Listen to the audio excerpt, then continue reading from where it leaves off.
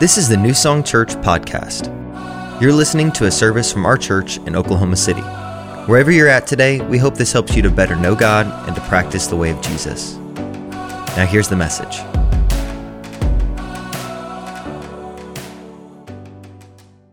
Well, good evening. Happy New Year to you. New Song Church, Blocks Night 1. Are you ready? Man, worship was so good, so pleasing to the heart of the Father. Last year, Pastor David was not a part of Blocks worship because he was dealing with some voice issues, and I'm so thankful. Tonight, I just found myself so thankful. Are you in here, David Terry? I'm thankful that he, for our worship leader. I'm thankful for Pastor David. Last year was good, but it wasn't the same without Pastor David. I'm so thankful that his voice is healthy and he's here leading in worship. If you missed church this morning, first of all, you missed, Pastor Josh has a mustache now. Surprise me with that last night. Yeah, surprise, didn't even ask, just went for it. And then you also missed an amazing message from Pastor Josh on the power and the practices on the Holy Spirit. We are kicking off a brand new series, School of the Spirit. And I know that a lot of people weren't able to make it this morning, whether you're traveling back in town, whatever the case may be, go back and check it out. It was amazing. Students, love you guys. I love your zeal for the Lord. I love that you're here. I love that you're willing to sit on the floor. Man, I love New Song students. This message tonight, I felt like after I got done going over it this afternoon, the Lord said this message was birthed during midweek prayer, like all the midweek prayers. And so if you've been at midweek prayer, you're going to be like, that sounds familiar. It's stuff we've been praying out at midweek prayer. This message is more than a message, it's a prayer. And I'm very excited to share it with you tonight. But before we do, let's go to the Lord in prayer.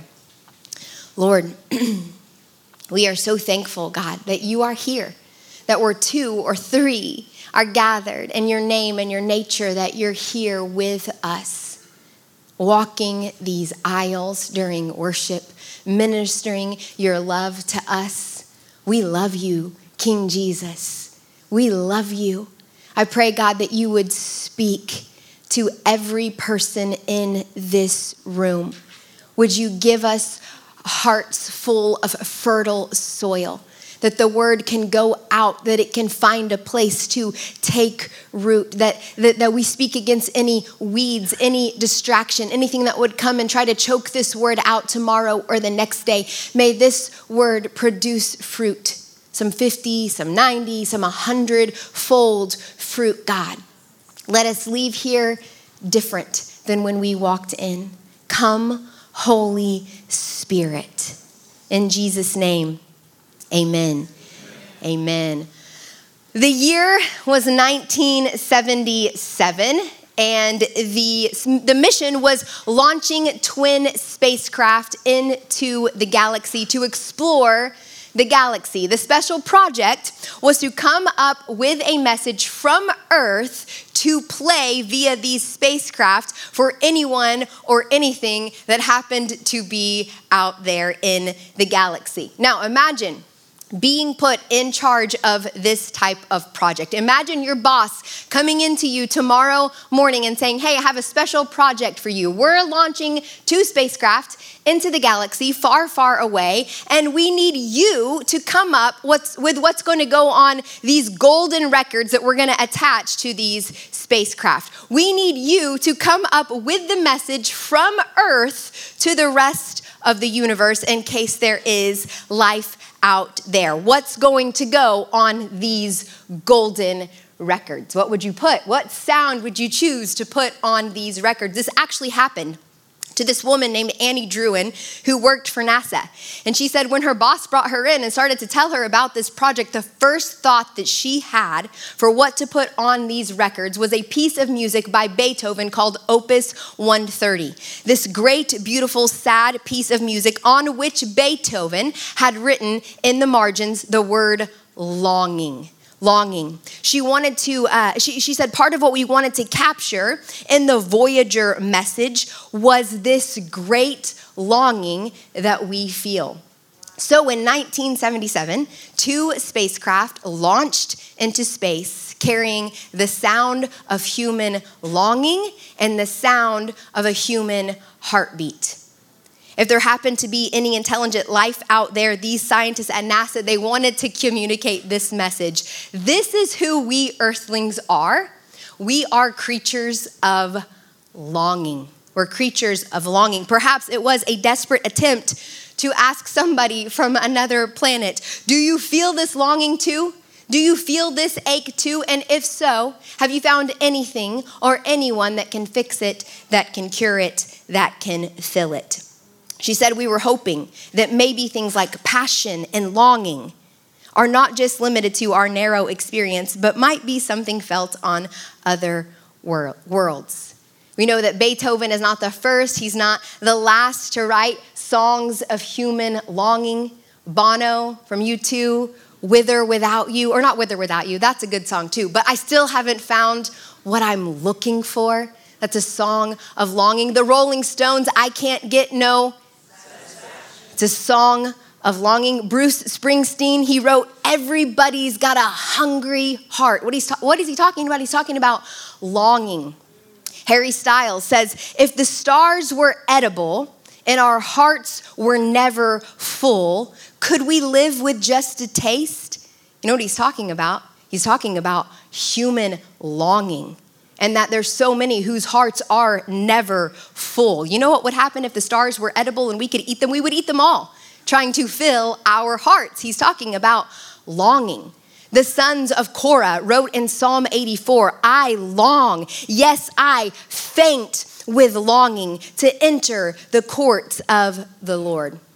We are creatures of longing. But what are we longing for? And what do we do with this longing that we all feel? And you might be thinking, come on, Pastor Sarah, we know this already. We know that we're creatures of longing and that it's God that we're longing for and that it's His love that fills the God-shaped hole in our heart. We got it. Can you give us something else for the new year? Listen, I know that you know that. And I know that you agree with that.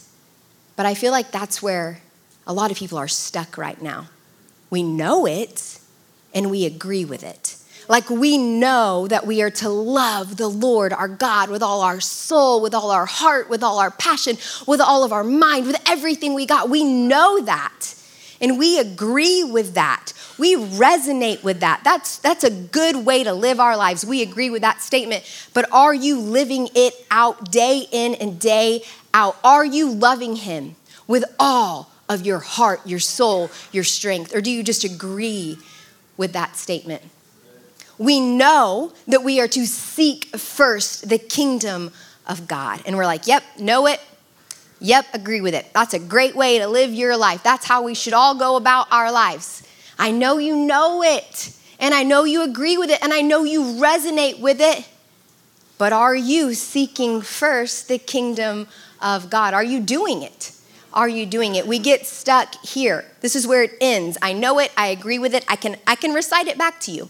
But it doesn't advance to doing, to living this stuff out. And that is not okay. Because there is an infinite God, guys. There is a limitless God who wants to have an intimate relationship with the bride of Christ. And yet there are so many that make up the bride of Christ who know this stuff, but they continue to turn to finite things, to finite, limited things to fulfill the longings of their life. There's a lack of passion in the bride. Somebody say passion.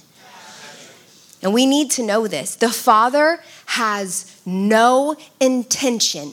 He has no intention of offering His Son a dull and disconnected church as His inheritance. The Son will return to a fervent bride who loves him with the entirety of her existence. The entirety of her existence. The biblical story does not end with a fainting church. And that's good news. It ends with the people of God knowing who they are, prepared as the bride of Christ, filled with a consuming love for Jesus and crying out for his return. John Piper describes it like this. The bridegroom, this is Jesus, he left on a journey just before the wedding. And the bride cannot act as if things are normal. If she loves him, she'll ache for his return. Saving faith says, thy kingdom come back, oh precious bridegroom. Come reign as king, come vindicate your people, come marry your bride. If she loves him, she'll ache for his return. She'll ask for his kingdom to come. She won't be lured to sleep by the world. And she won't be caught in the act of adultery with another lover. You know what's missing in the body of Christ? It's eros. Eros. If you're taking notes, write this word down. E-R-O-S. It's one of the Greek words for love that we see in Scripture. There's the 4 Greek words that we talk about when we talk about this word love. 4 dimensions, 4 types of love. Not all love is created equal. There's 4 types of love we see in Scripture. We see storge, that's familial love, like the love that a mom has for her child or like a child has for its mother. There's philia love, that's brotherly love, like the love that I have for my brothers and sisters in Christ in this room. There's the agape love, that's unconditional, that's selfless love. That's the love we see displayed in Jesus as he's hanging from the cross. And then there's eros. Eros is passionate, burning love, like the love that we see in a groom and a bride. And we're going to hone in on eros tonight because eros is usually limited to when people are talking about like sexual passion, about sexual desire, romantic love. It's kind of viewed as like the black sheep of the love family. Like it's not talked about very often in the body of Christ. The only time you're probably going to hear about eros is if you're like in a marriage series in a week on sex, and then they're going to talk about eros. But other than that, it doesn't get talked about, this passionate, burning love. And I think that's a great strategy on the enemy's part. Because this dimension of love that is used to describe passion and intimacy between a bride and a groom, if Satan can keep Christians thinking that that's just reserved for physical lovers, then he can keep our relationship with the Lord passionless. He can keep us unfulfilled, unsatisfied. He can keep us searching for things to fulfill our longings that cannot. The New Testament describes Christ as the bridegroom who will leave his Father in heaven and he will be joined. He will become one flesh with his bride. Like, what's more intimate than that? This is eros love. The scriptures compare God's love to the love of a husband and wife and their most intimate embrace. Like, God didn't just make us sexual beings so that we could experience pleasure. He made us sexual beings so that we could tell the story of his love for us. Eros love. It's a passionate, consuming love. It's a fervent, fiery, burning love. It's the kind of love that Christ has for the bride of Christ, and it's the kind of love that the bride of Christ ought to have for him. Eros love. All throughout the Psalms, we see this phrase, with my whole heart. When we went through the Psalms in November, I kept seeing it over and over and over again. With my whole heart, I will trust you with my whole heart. I will seek you with my whole heart. I will love you with my whole heart. God is looking for wholehearted worshipers. Now, I think we have many people in the church that love God with a respectful love. Like the kind of respect that you have for your parents. Like, let's call them Aretha worshipers. Like, yeah, God, I respect you. I respect you. That's good. We have a lot of people who love God with an unconditional love.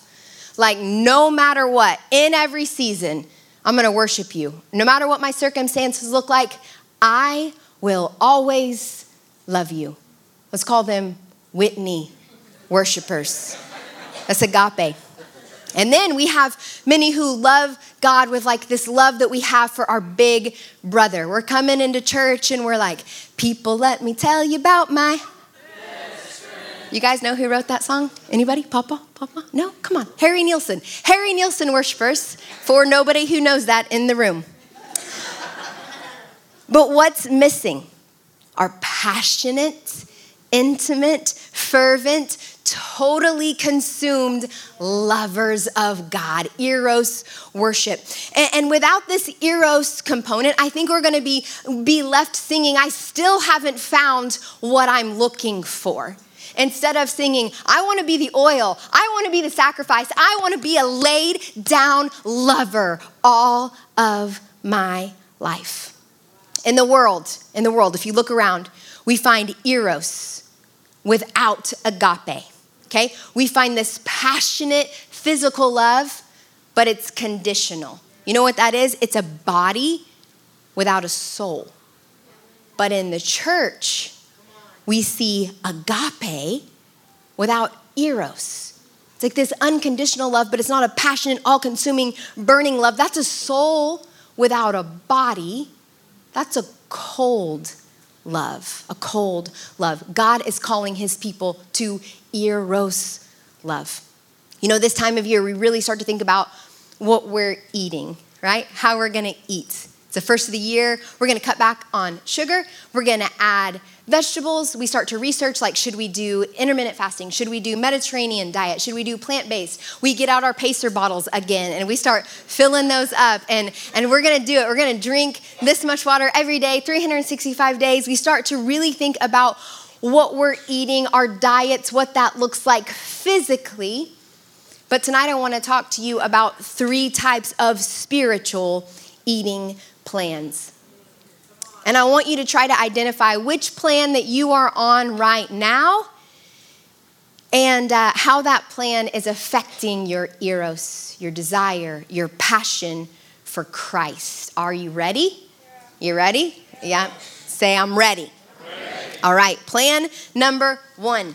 This is the first spiritual plan people find themselves on, and that is the squelch diet. Somebody say squelch. Squelch, that speaks to famine, deprivation, starvation. This is the shutting down of any and all indulgence of desire. Squelch speaks to forcefully silence or suppressing something. Now, people who are on the squelch diet, they have traded red hot blood coursing through their veins for blue, cold, embalming fluid. And it's left them a little bit lifeless. Like nothing really bothers them that much, but nothing really excites them very much either. They're kind of like meh. They have chosen to shut eros and desire down so that they can have a responsible and dutiful life. A lot of times, eros, like this passionate, intimate, fervent, all-consuming love, it's looked at as an enemy to healthy spirituality. Eros is looked at as something to be silenced, to be squelched, to be suppressed. Eros is looked at almost as something to fear, like caution. Even if it's not what our youth pastors meant, even if it's not what your Christian parents meant when you were growing up, or maybe it is what they meant, this is what we heard: all desire is bad.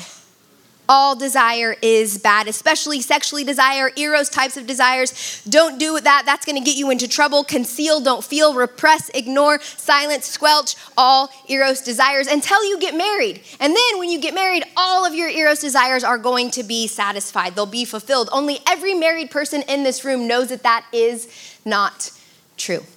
Sex in marriage is wonderful, and it is a signpost pointing to ultimate fulfillment in Christ. But the best sex on planet Earth cannot satisfy you eternally. It cannot fully satisfy you. But that's what many young people are told. Squelch desire. All that will be met when you get married, and be sure that you follow all the rules. But this isn't Christianity. It's passionless legalism. And here's the danger. To ignore our longings is to ignore the one who can fulfill our longings.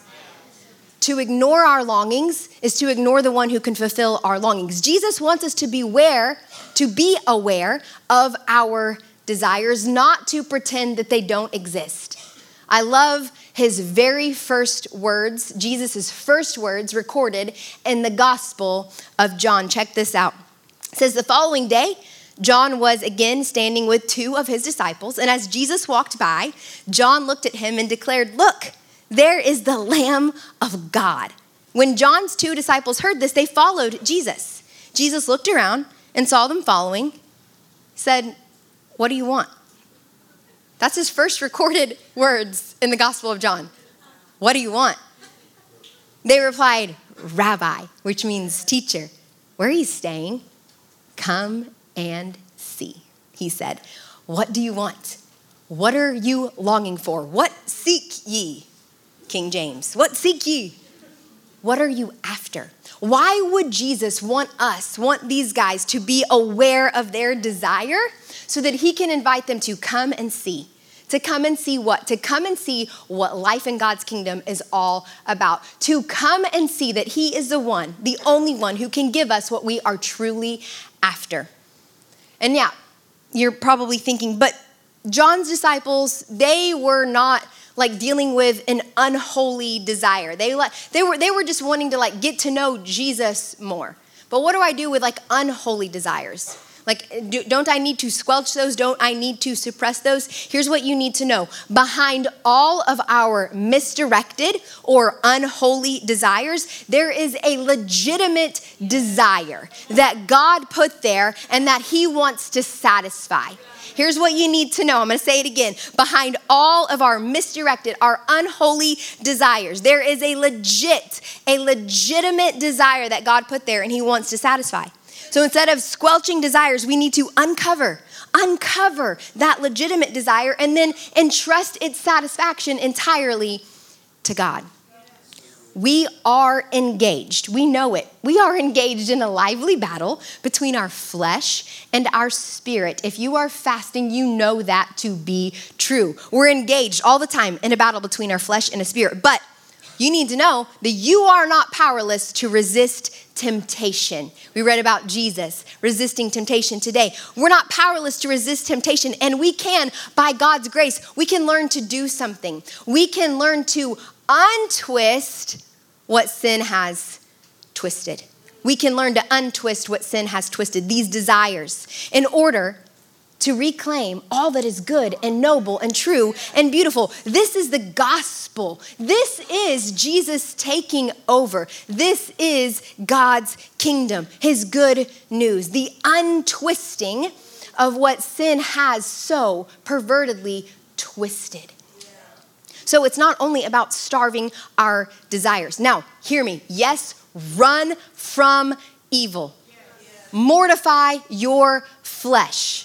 But scripture also says, run towards godliness, pursue holiness, run towards righteousness. And we do that, we run towards godliness when we choose to redirect those desires, to reorient those desires.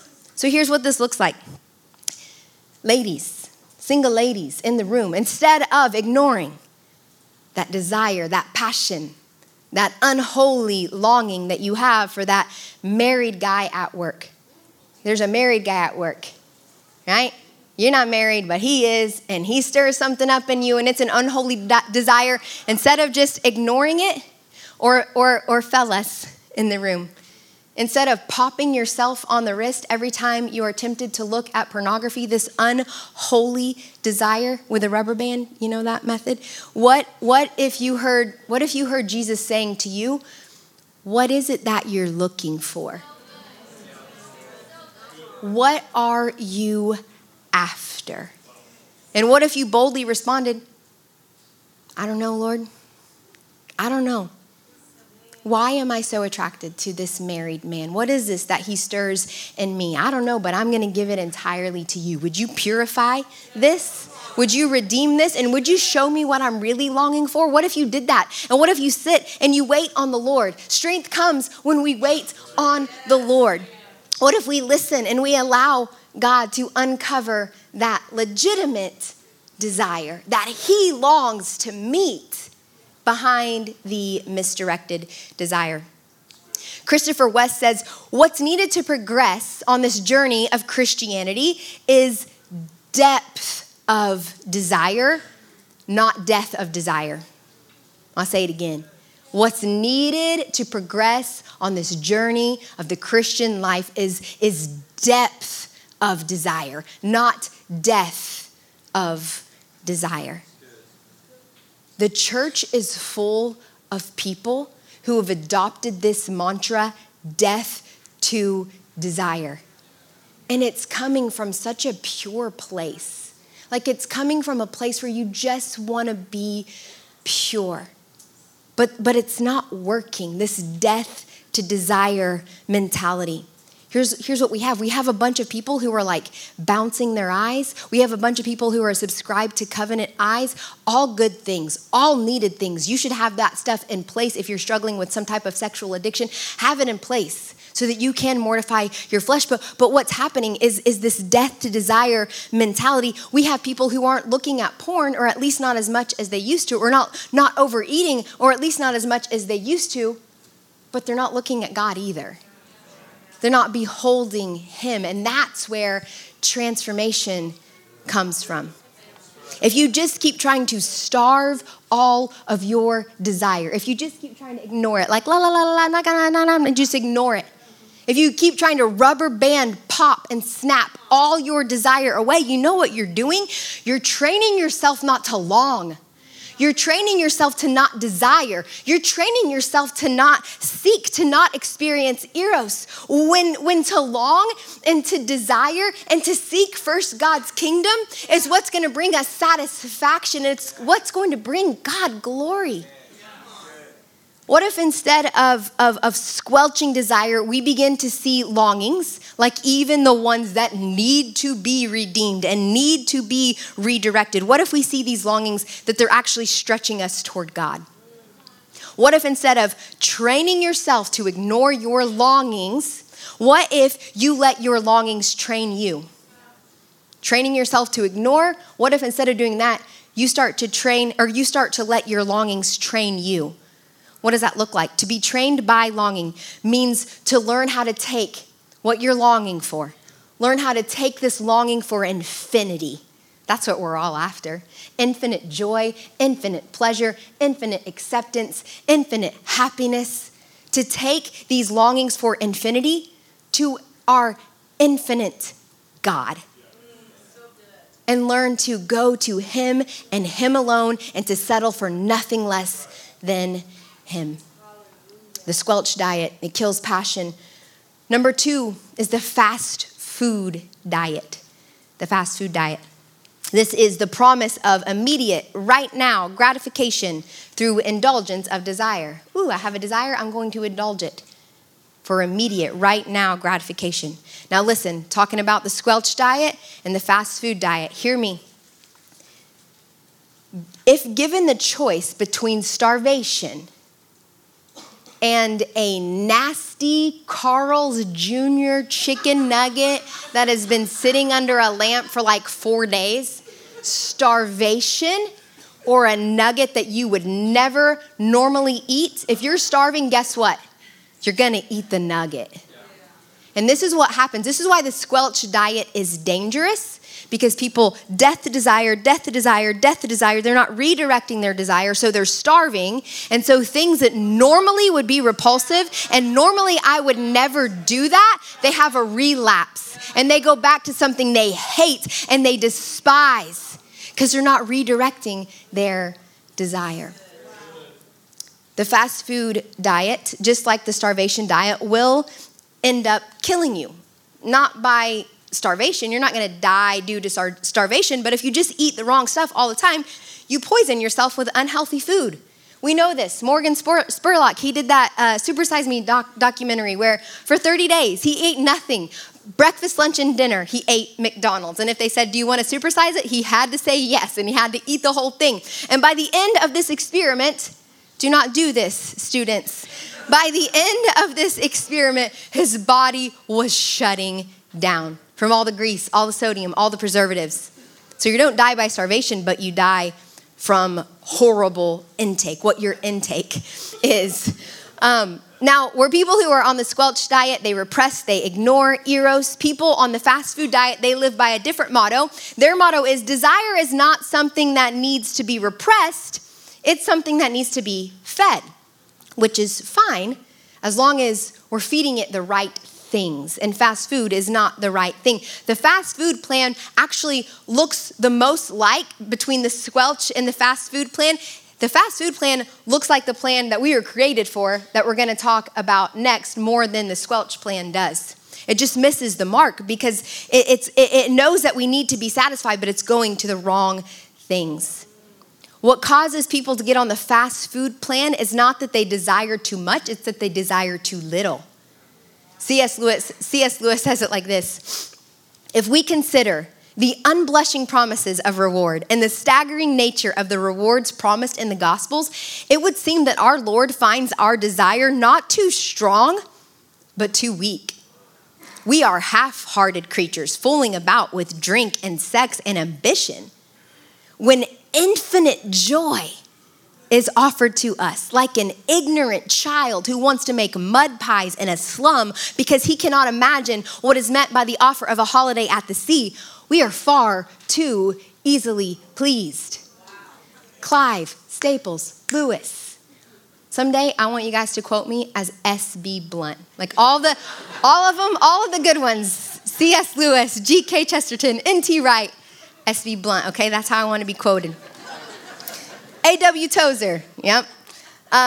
Okay, so there's a lot of people who identify as Christians that are settling for drink, settling for casual sex, trying to make a name for themselves, living the fast food life. They're looking for immediate, right now, satisfaction, gratification. They're indulging their desires with the wrong stuff, because so few have ever heard the gospel in a way that activated eros love in them. You know, I hear people say all the time, and I've prayed this before, God, we want to return to our first love flame.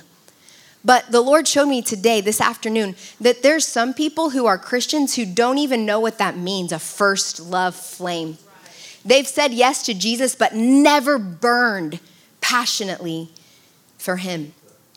People on the fast food plan have tendencies toward addiction because they desire more than this world has to offer, but they don't know where to find it, where to look for it. So they gorge on the things that this world does have to offer. It leads to addiction. Those on the fast food plan are trying to suck infinity out of finite things. Trying to suck infinity out of finite things. They're longing for intimacy, more intimacy than this world has to offer. So they gorge on where they think they can find that intimacy. Things like pornography, casual sex, but that stuff is finite. So they got to keep going back. They long for approval, but they don't know where to find it in this world. So they gorge on what this world does have to offer. Things like social media, the likes, the trends. I got that dopamine hit they get. They just keep going back, keep producing content. That they have a bad day if this post doesn't get as much likes as that post. They're longing for peace, but they don't know where to find it in this world. So they look to things like alcohol, like drugs, but it's finite. They got to keep going back, longing for purpose, but they don't know where to find it. What they're longing for, they can't find it in this world. So they look for fulfillment in their work, become workaholics, but that's finite. God is the only infinite. He's the only limitless one. Everything else has limits. Everything else is finite. The fast food plan will satisfy momentarily, but it won't last long, and you're going to be left wanting more. It leads to a lifestyle of addiction and despair. The third plan is the banquet. And this is the plan that we were created for, the banquet. This is the promise of eternal gratification through indulgence of desire. Yeah, indulge those desires the right way. Song of Songs 2:4 says, he brought me to his banquet hall and raised the banner of love over me. Isaiah 25:6 says, on this mountain, the Lord of hosts will make for all people a feast of rich food, a feast of well-aged wine, of rich food full of marrow, of aged wine well refined. We have people who are starving themselves when this is available. We have people eating greasy chicken nuggets when this is available. Rich food full of marrow, aged wine well refined. The banquet plan, like I said, it's similar to the fast food plan, because those who say yes to the banquet, they know that desire is not something to be squelched or repressed, but it's something that needs to be fed. Jesus himself said in the Sermon on the Mount, blessed are those who hunger, and blessed are those who thirst, for they will be satisfied. Only unlike those on the fast food plan, banqueters will not settle for the cheap, for the instant gratification. Banqueters are after heavenly bread. Banqueters are after divine wine. Banqueters have lived into this truth that Jesus has a deep desire for them. And in turn, that makes them have a deep desire for him. Look at this in Luke 22:14 and 15. It says, when it was time to eat the Passover meal, Jesus and the apostles were at the table. Jesus said to them, 12 nobodies from nowhere. Jesus said to them, I've had a deep desire to eat this Passover with you before I suffer. He had a deep desire to commune, to have this meal with his disciples. We are able to love with this passionate love when we realize that he has first loved us with this passionate, all-consuming love. Banqueters know that they were made for pleasure, and instead of repressing their hunger, their eros, or gorging on what the world has to offer, they look to Christ. John Eldredge says, Jesus knows the dilemma of desire, and he speaks to it in nearly everything he says. He knows that ecstasy is not an option. We are made for bliss. He knows this, that we must have it one way or another. Fast food or banquet. We must have our needs met one way or another. Are you in touch with your hunger? Are you in touch with your hunger? If you're on the squelch diet, probably not. Tonight, it needs to be reawakened. You need to reacquaint yourself with the deepest desires of your heart. Blessed are those who hunger. Are you in touch with your hunger? Or maybe you're here tonight and you're real in touch with your hunger. Like, you know, you're real in touch with it. But because it's been so twisted and so perverted by the world, it's hard for you to imagine that Jesus could possibly be the one that could provide the bliss or the ecstasy that you're looking for. Jesus, really? But remember, he created you. He created you to experience bliss and to experience longing, and he wants to take you to the banquet hall and to the wine cellar and to fill your cup till it overflows and sit you down with his banner of love over you and fulfill every longing of your life. It's time to feast. It is time to feast on Jesus and to let his deep desire for us set our hearts aflame with deep desire for him. I believe that the Lord, the Holy Spirit, wants to set some people on fire tonight. But there are people that are afraid to burn. He wants to set some people on fire, but there's people who are afraid to burn. Some of you are terrified of what it might mean if you started to really passionately burn with this eros love for the Lord. I was listening to a song called Psalm 63 by Jeremy Riddle. We're actually going to sing it in a bit. And as I was listening to it a few weeks ago, the Lord just started to impress on my heart that there's some lyrics in that song that terrify some people. That when they hear it, it's like, that frightens me. I don't like that. Before I read you the lyrics to that song, I just want to read Psalm 63 from the ESV to you. You want some word? You ready for it? You okay with some scripture? Psalm 63, it says, "O God, you are my God. Earnestly I seek you. My soul thirsts for you. My flesh faints for you, as in a dry and weary land where there is no water. So I have looked upon you in the sanctuary, beholding your power and glory, because your steadfast love is better than life. My lips will praise you. So I will bless you as long as I live. In your name I will lift up my hands. My soul will be satisfied as with fat and rich food, and my mouth will praise you with joyful lips. When I remember you upon my bed and meditate on you in the watches of the night, for you have been my help, and in the shadow of your wings I will sing for joy. My soul clings to you. My right hand upholds me." That's a song of longing. Now I want to read to you the lyrics that Jeremy Foster wrote based on this. He says, "For I have seen you, I've beheld your glory, and I am ruined, for there is none to compare. And I long to know you in the depths of your love that always leave me time and time again undone." Ruined and undone.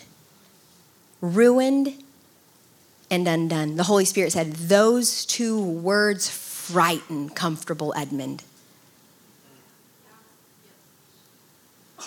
Those two words frighten comfortable Edmund. I've seen you, I've beheld your glory. Sweet, cool, yep, And I am ruined, whoa.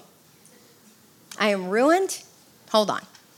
There's hesitancy to head to the banquet and to love God with this eros love, to feel the depth of desire to burn because we don't want to be ruined. Yeah. We don't want to be ruined. We're like, you know what? We kind of like our life. Like, we like our friends and we like our social circles and our little clubs, and we like our guilty pleasures. Like, we like Jesus too, but we don't want Jesus coming along and ruining the other stuff that we like. Like he's a wet blanket or something. It's Jesus. Josh and I love good food. If you know us, you know this to be true. When we travel, we seek out the best places to eat. And a few years ago, we were in Boston for Red Sox opening day. It was awesome. And we heard about this place called Mike's Pastry. So we had to check it out. And they're famous for cannoli, which we'd never had a cannoli. Like, all we knew of cannoli was Godfather. Take the gun. No, wait, take the gun, leave the cannoli. Yeah. And I say take the cannoli, leave the gun. But like a peace offering you could give, everything would be smoothed out. Okay. That's all we knew of cannoli, but this day we walk in, the place is packed, and we get the cannoli because that's what you get. And upon taking our first bite, like, this is banquet food right here. Like, the pastry shell is perfection, the creamy middle, like, it's insane. So a couple months later, I'm back in Edmond, and I'm at Uptown, and I see that they have some cannoli in the pastry case. And I'm like, oh my gosh, we love cannoli. So I'm gonna get some cannoli, and I'm gonna surprise the family. And no offense to Uptown, I love Uptown. But I took a bite of the cannoli and I was like, Mike's Pastry has ruined me for cannoli. None can compare. Let me just tell you, I wasn't mad about it. I wasn't mad that Mike's ruined all other cannoli. It was one of my favorite food experiences, like top 10. And we go, every time we go back to Boston, we go every day. Like, book the hotel closest to Mike's Pastry. Listen, when you earnestly seek God when your soul thirsts, when your flesh faints, when you open up this eros dimension of love, this passionate, intimate depth of desire, and he sets you on fire, it is going to ruin you to some things in your life, but you won't be mad about it. You won't be sorry. Like, this thought has never crossed my mind. Man, I wish that we wouldn't have had that amazing cannoli in Boston so that we could enjoy mediocre cannoli in Edmond. And I've also never had this thought. I wish I wouldn't have fallen passionately in love with Jesus so that I could spend all my time, energy, and effort trying to find bliss and ecstasy from whatever the world dangles in front of me, only to find out that the world is full of crap. I've never been mad about it. I have seen him and I've beheld his glory, and I am ruined, and there's no other state that I would rather be in. Maybe it's a word like undone that frightens you because you like things buttoned up. You like things like tight, like you are wound so tightly. Like you worked so hard to get all this done. Why would you want anybody to come and undo it? Why would you want to be undone by the depths of God's love? Because maybe wound up so tightly in this cocoon, stuffed in there, is some hurt, is some rejection, is some fear, is some doubt, is some unforgiveness, is some bitterness, is some lies that you've been believing and carrying around with you. But if you will be open and you will say, you know what, I'm not afraid. I want to burn. I want to be ruined. I want you to come and pull the thread that undoes my life so that you can show me the depravity of my sin, of my hurt, of my brokenness, so that you can minister to me the healing and the wholeness and the freedom that you want to minister to me. Charles Spurgeon says, God will never do anything with us till he has first of all undone us. We can't be afraid to burn. I'm going to invite the band up at this time. We can't be afraid of eros, of passion, of being intoxicated by the love of God. We can't be afraid of an uncontrolled appetite for God. We can't be afraid of the banquet. G.K. Chesterton put it this way. This is one of the best sentences I read last year. He said, and the more I considered Christianity, the more I found that while it had established a rule and order, the chief aim of that order was to give room for good things to run wild. To give room for good things to run wild. To give room for God's kingdom, rule and reign, advancing here in the earth, bringing healing and wholeness and chasing out chaos and chasing out darkness, giving room for God's kingdom to run wild, giving room for the Zoe life, the God kind quality of life to run wild in my life.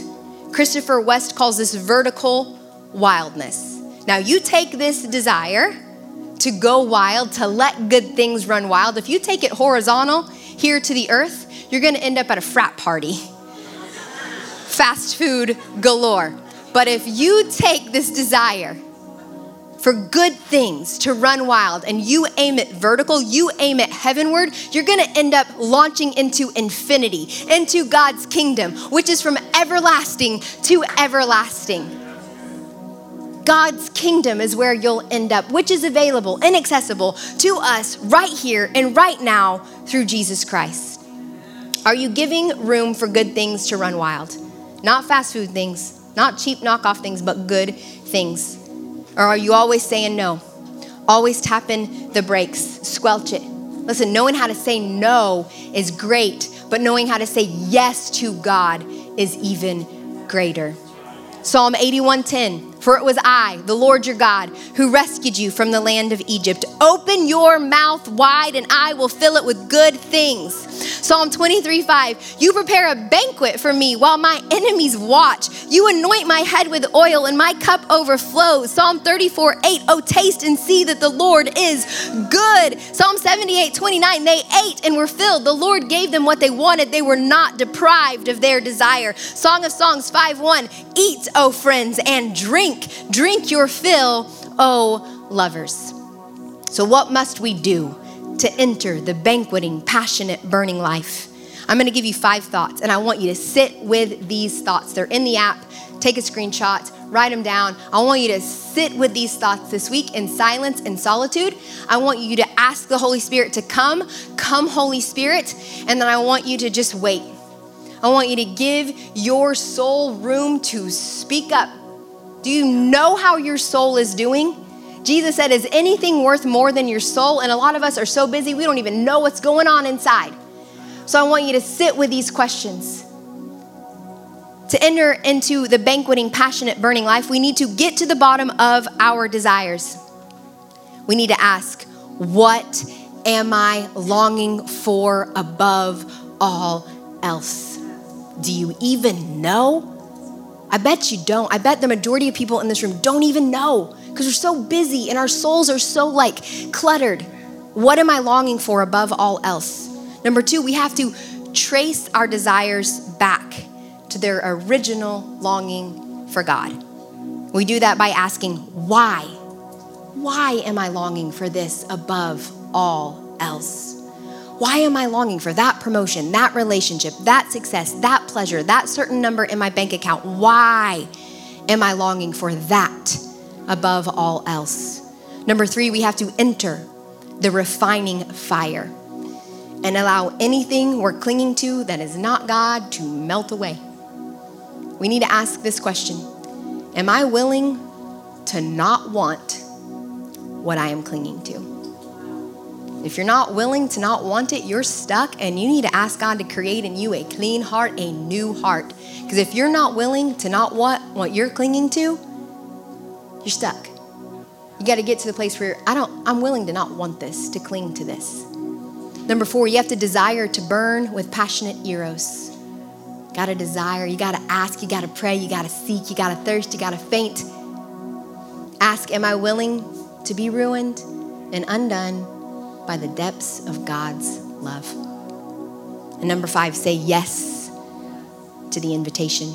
Matthew 22, 4-10, Jesus said, God's kingdom is like a king who threw a wedding banquet for his son. He sent out servants to call in all the invited guests, and they wouldn't come. He sent out another round of servants, instructing them to tell the guests, look, everything's on the table. The prime rib is ready for carving. Come to the feast. They only shrugged their shoulders and went off. One to weed his garden, another to work in his shop, the rest, with nothing better to do, beat up on the messengers and then killed them. The king was outraged and sent his soldiers to destroy those thugs and level their city. Then he told his servants, we have a wedding banquet all prepared, but no guest. The ones I invited weren't up to it. Other translations say the ones I invited, they weren't worthy of the invitation. That's us. None of us are worthy of the invitation, but we've been invited. What are you going to do with this invitation? How will you respond it? Will you ghost it? Like those invites you get on Facebook, like, oh, I didn't see it. Will you shrug your shoulders? Just shrug your shoulders and go back to work tomorrow? Go weed the garden? Go work at the shop? Will you beat up the messenger on the way home? Pastor Sarah wasn't very sweet tonight. She wants my life ruined and undone. Maybe you'd be like, I'm good with the squelch diet. Seems to be working for me. I'm good. Or I'll just keep getting by on fast food. I don't even know if I'll like what they're serving at the banquet. Hear me. The limitless, infinite God who created you to experience ecstasy and bliss, he's invited you, unworthy you, and unworthy me, to banquet with him. Say yes. Say yes to depth of desire. Say yes to being ruined.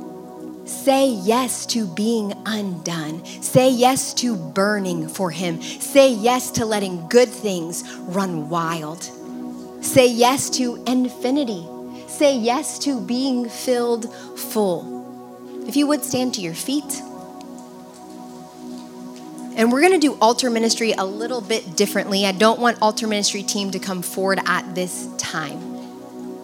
When I began to pray and ask the Lord, like, what do we do at the end of this message? He said, I want every person, wherever they're standing, that they would make that their altar. Okay? So you're already at the altar. Where you're standing, you're at the altar. And this altar ministry, we're going to minister to him. We're going to minister to him. We're going to sing Psalm 63 together. And I want you to know that he is here. Where 2 or 3 are gathered. We believe that he's here. I believe that Jesus is walking the aisles. I've seen him at New Song walking the aisles, wanting to heal people. And then a student confirmed that same week that the Lord touched him, stopped and touched him and healed his shoulder in worship. This isn't make-believe. This isn't fairy tale. This isn't a moment that we're trying to manufacture here. He is going to be walking these aisles as we sing these words to him. Now, as we make this altar ministry, it's important that we're not just singing this about him, and we're not just singing like, yeah, we agree with these things about Jesus, but I want you to know you're singing it to him. Like, see him in front of you and you singing these words to your Jesus who saved you. And maybe you're not here yet. Maybe this is like a prayer that you're praying to Jesus as he's in front of you. I want to see you. I want to be undone. I want to burn for you. Let's minister first to the Lord, and then we'll have traditional altar ministry at the end. Press in. He's here. Jesus, we love you. We want to love you more. Would you set us on fire? I speak to a spirit of fear. People who are afraid to burn, I command that spirit of fear to go in Jesus' name.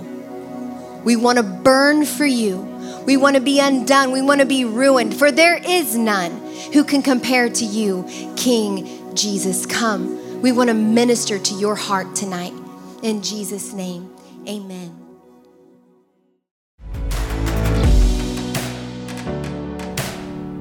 Thanks again for listening. For more information on our church or for more resources to help you grow in your faith, go to newsongpeople.com or download our app by searching for New Song Church OKC in the App Store.